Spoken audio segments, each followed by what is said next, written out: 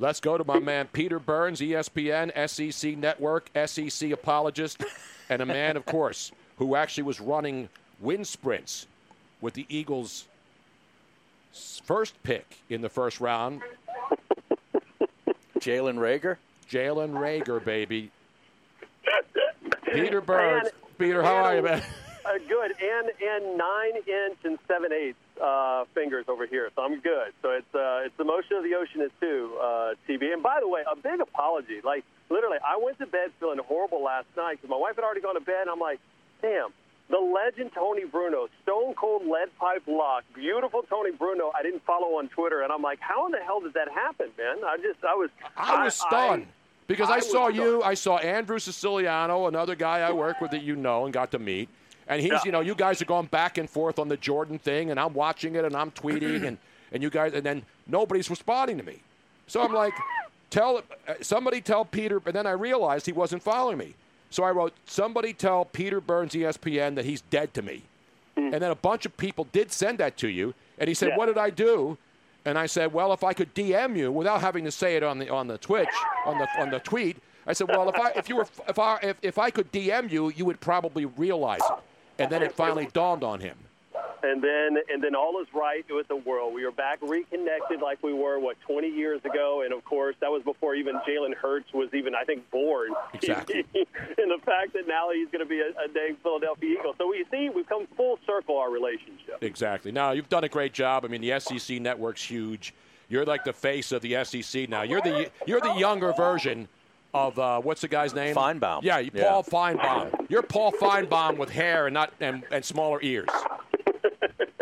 The ultimate compliment. Although I don't know if I pissed off as many people. Although I did say yesterday on the SEC Network, what we need to do now is allow cursing. Because I'm watching the Jordan documentary last night, and I don't know if it's because, Tony, that it was on ESPN, so I'm not used to Jordan dropping F-bombs.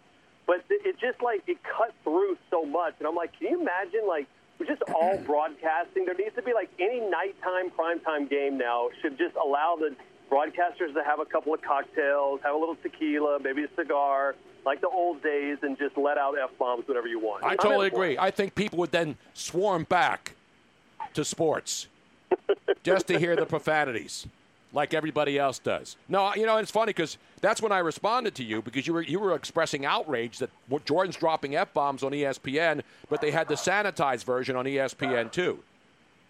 Right. Well, I had somebody was offended by it, and I'm like, listen, I'm offended by cursing at any point if I feel like it's egregious, right? Like, you're just cursing to curse. But, I felt like every single time in the Last Dance yesterday, there was when somebody dropped an F-bomb or something or curse, I'm like, yeah, pretty much it deserved it. They deserved to do that to Isaiah Thomas for him, right? They deserved him that Craig Elo was covering Jordan. That's a cursable moment. Right. Yep. Had somebody hit me up going, well, I can't believe there's so many curse words in this thing right now. I'm like, relax, dude. Just go to ESPN2. You can watch the sanitized version of it. It'll be all good, man. Yeah, Ron Harper had probably the best curse of the night, though, in my view. Oh. That was classic.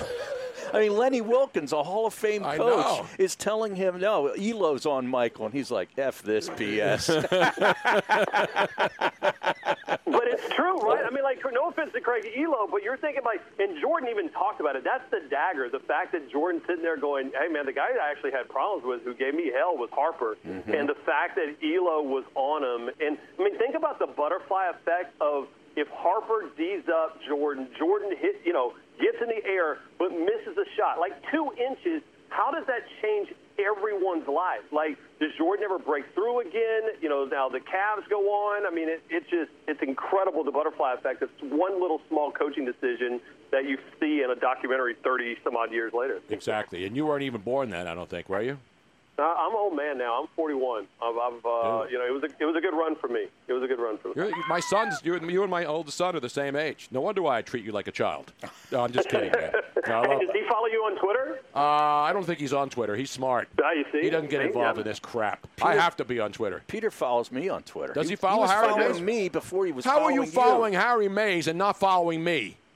The first guy that ever put you on national radio, for God's sake. Yeah, but Harry's got better hair.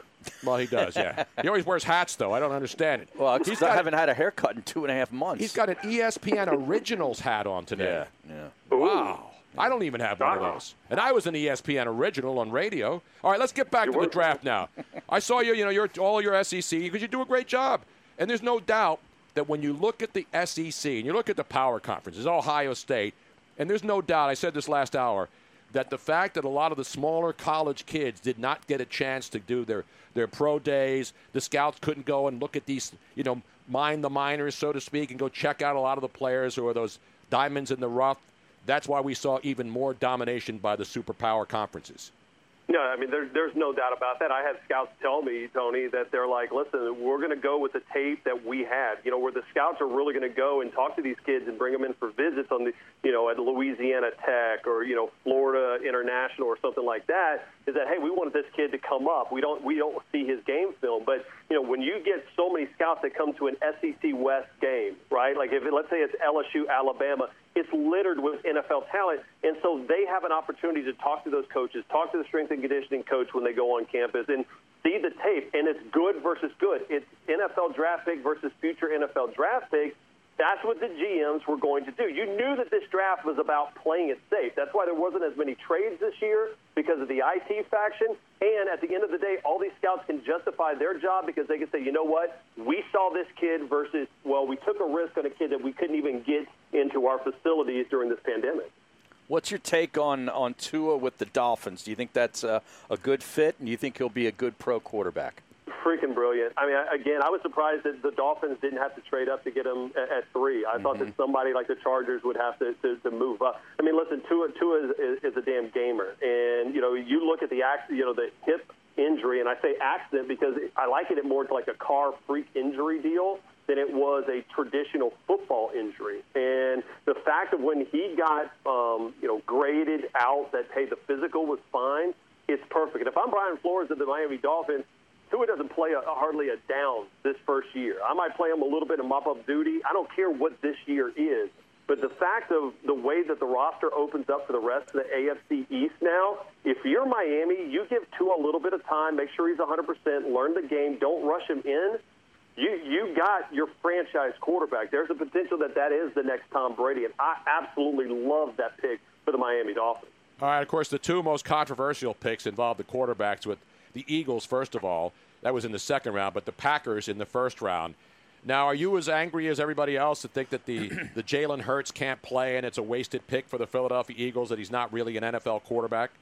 Yeah, I'd be angry if it was anybody other than Doug Peterson's offense. Like, if you put him in the Chiefs or you put him in Philly, where I think that Peterson is at least, as you know, Tony, is at least open-minded, will do different things, I'm fine with it because you're going to get a kid that's a hell of a competitor. He knows his role, and he's going to work hard. The problem is he's got to work through his progressions on that NFL on the NFL level, which he couldn't really do at Oklahoma. He really couldn't do at Alabama. But no, I'm not upset about that. Honestly, I was more upset about the Packers drafting Jordan Love.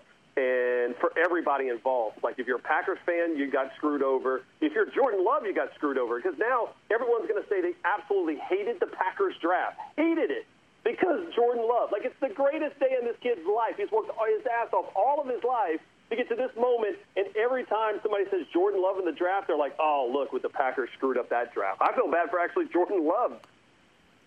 How can you feel bad for the guy? He could be the heir apparent. Yeah, 5 years? Hey, I will tell you this. I will put a bet on it right now that Jordan Love is nothing more than trade bait. I guarantee you Jordan Love will not throw more than 20 touchdown passes in his career. I mean, look at the way the deal is. That's why I was so head-scratching is that if you land on a quarterback now with rookie deals, you're golden. You're minted, right? But if not, what are you going to do? You could at least wait in the old days until Brett Favre was gone. Aaron Rodgers, hey, listen, all right, now it's your turn, kid. But the way how friendly rookie contracts are, I swear I still think it's like a Garoppolo situation to where they got him, he'll learn a little bit, and then he'll be enough that people will say, all right, I need something. I need something different, and somebody will flip and trade for him. I guarantee you. Hey, Peter, what happened with Jake Fromm? Fromm got hosed by the offensive coordinator at Georgia last year, and it was almost unfair expectations. This is a kid that we thought would be in a first-round draft pick, the Georgia quarterback, and all world. I was there at his first practice when Jacob Easton was the starter, and this kid is an 18-year-old in Athens, Georgia, commanded the room. I mean, he is an absolute leader. The problem is that when Kirby Smart lost their old offensive coordinator, Chaney went out to Tennessee, he just said, "Hey, you know what? I'm going to put this coordinator in his position who had never called plays before." And it hosed him. And I think that's the reason why he had so much little success this year. And I think that's the reason why he fell down to the fifth round. Peter Burns, a man who, along with Andrew Siciliano and I, were dancing in Tampa at a Super Bowl. Window! To the wall! To the wall! To the all wall! night long, man. You were singing Little John? Oh, yeah, man. That's how I groom these young fellas. Right? Yeah. I groomed him and Andrew Siciliano to be able to stay up all night and okay, party like it's Tony, 1999 and it was 2002, I think. Well, now we were going to Warren Moon's parties, but the only reason why, full disclosure here, the only reason why Tony took me underneath his wing is because at that point I was inside the fraternity or sorority that was the Hooters International Swimsuit Bikini Pageant crew. Yep. Mm-hmm. And so for me, I was able to pull, like 20, 25 girls to all the parties. So I think that's why Tony at least took me underneath his wing. Now it's all. I'm stupid, man? Now it's all coming clear. Exactly. And then, of course, he was on the ticket down there in San Antonio. But that was your first on-air real radio gig, right? Hey, yeah. After I won the B. Andrew Siciliano thing for a day, I went down out there. I hung out with you, Pat O'Brien, Siciliano. God. That's and trouble. then after I went to rehab for about 3 years after that trip, got the job in San Antonio, then went to Denver, and then now I'm working for the Worldwide Leader and Sirius XM as well, man. No, I love seeing the guys that I remember when they were starting. He had the same passion. Yeah. See, I saw the passion in this guy. I said, this guy wants to do this. Are you in Charlotte? Is that where you're out of? Yeah, that's we're in what I Charlotte. thought. So Okay. when SEC Network Studios moved out here in 2014, and it's funny because the ACC Network really wanted to be here in Charlotte, and I think the SEC had already planted their flagpole here, and they're like, nah, ACC, you guys can, we're taking these studios over here. So it's always interesting behind the scenes now how much of a rivalry there is between conferences. And again, the last couple of days, the SEC was just flipping dominant. And last thing I'll leave with you guys, because I know y'all got to run, I'm actually worried for the rest of college football because now, I don't know how many other these, like Pac-12, Big 12 schools, how are they going to ever compete again on the same level as the SEC? I just don't see it, guys. Well, yeah, I know you're an SEC apologist, but I lived in Alabama for a couple of years, so I covered the SEC back in the day, so there's no doubt. And, the Pac-12, with all due respect, man, they still can't get it right out there. Now, that's a commissioner. That's more. I'd love to see if someone had replaced Larry Scott to get a fresh look at the Pac-12. Here's my prediction: it's sooner or later one thing's going to happen. Either the Pac-12 needs to go to the Big 12 and say we need to merge and create a 4 super power conference deal, and where it's Big 12 plus Pac-12, or the Big 12 just needs to say, you know what, the hell with this.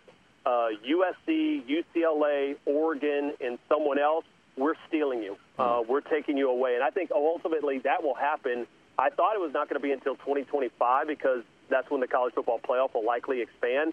But now with this pandemic and, everything that's up in the air right now, especially with different budgets, it may happen sooner than that. Wow. Yeah, but you got to give a team like Oregon credit for scheduling an Auburn. They did everything they could, except win the game. No, and here's the deal.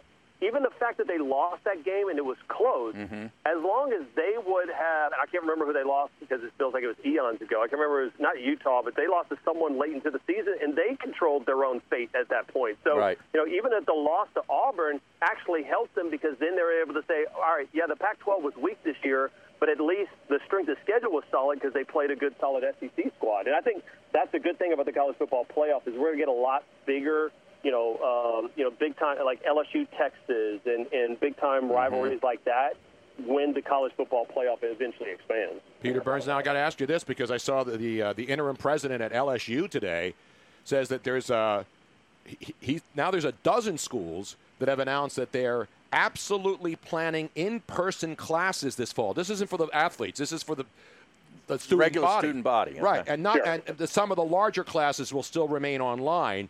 And a lot of people are talking about college football coming back. Some people are saying it's not going to be played until next year. You follow this very closely. This is your life. Do you think we'll see college football this fall?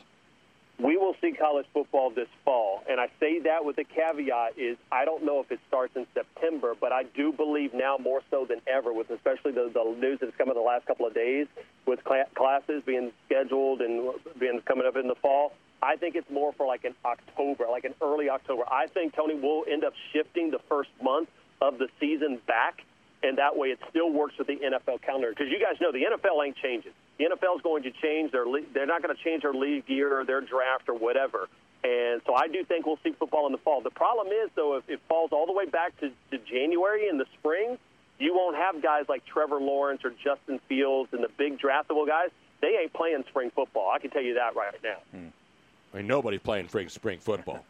Not the unfortunately, neither is the now defunct spring football XFL. leagues, the XFL, Yeah. and the USFL, and the AAF, and all these other leagues. Man, nobody can compete with the NFL, and it's unfair. It's unfortunate for the return of the XFL because I thought they were doing okay, and they just got wiped out by the coronavirus. That entire league, and it's sad because there were a lot of good players in there, but at least they're being absorbed into the NFL, many of them, including our Temple guys. I know you don't give the Northeastern schools credit, man.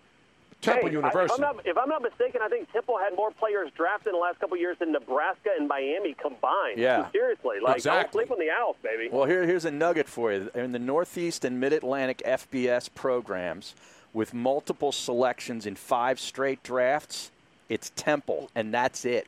Wow. That's pretty impressive. What is it's almost as impressive when I used to play NCAA football on PlayStation, and I would pick the worst team, which was Temple, and I would take them to a dynasty national championship.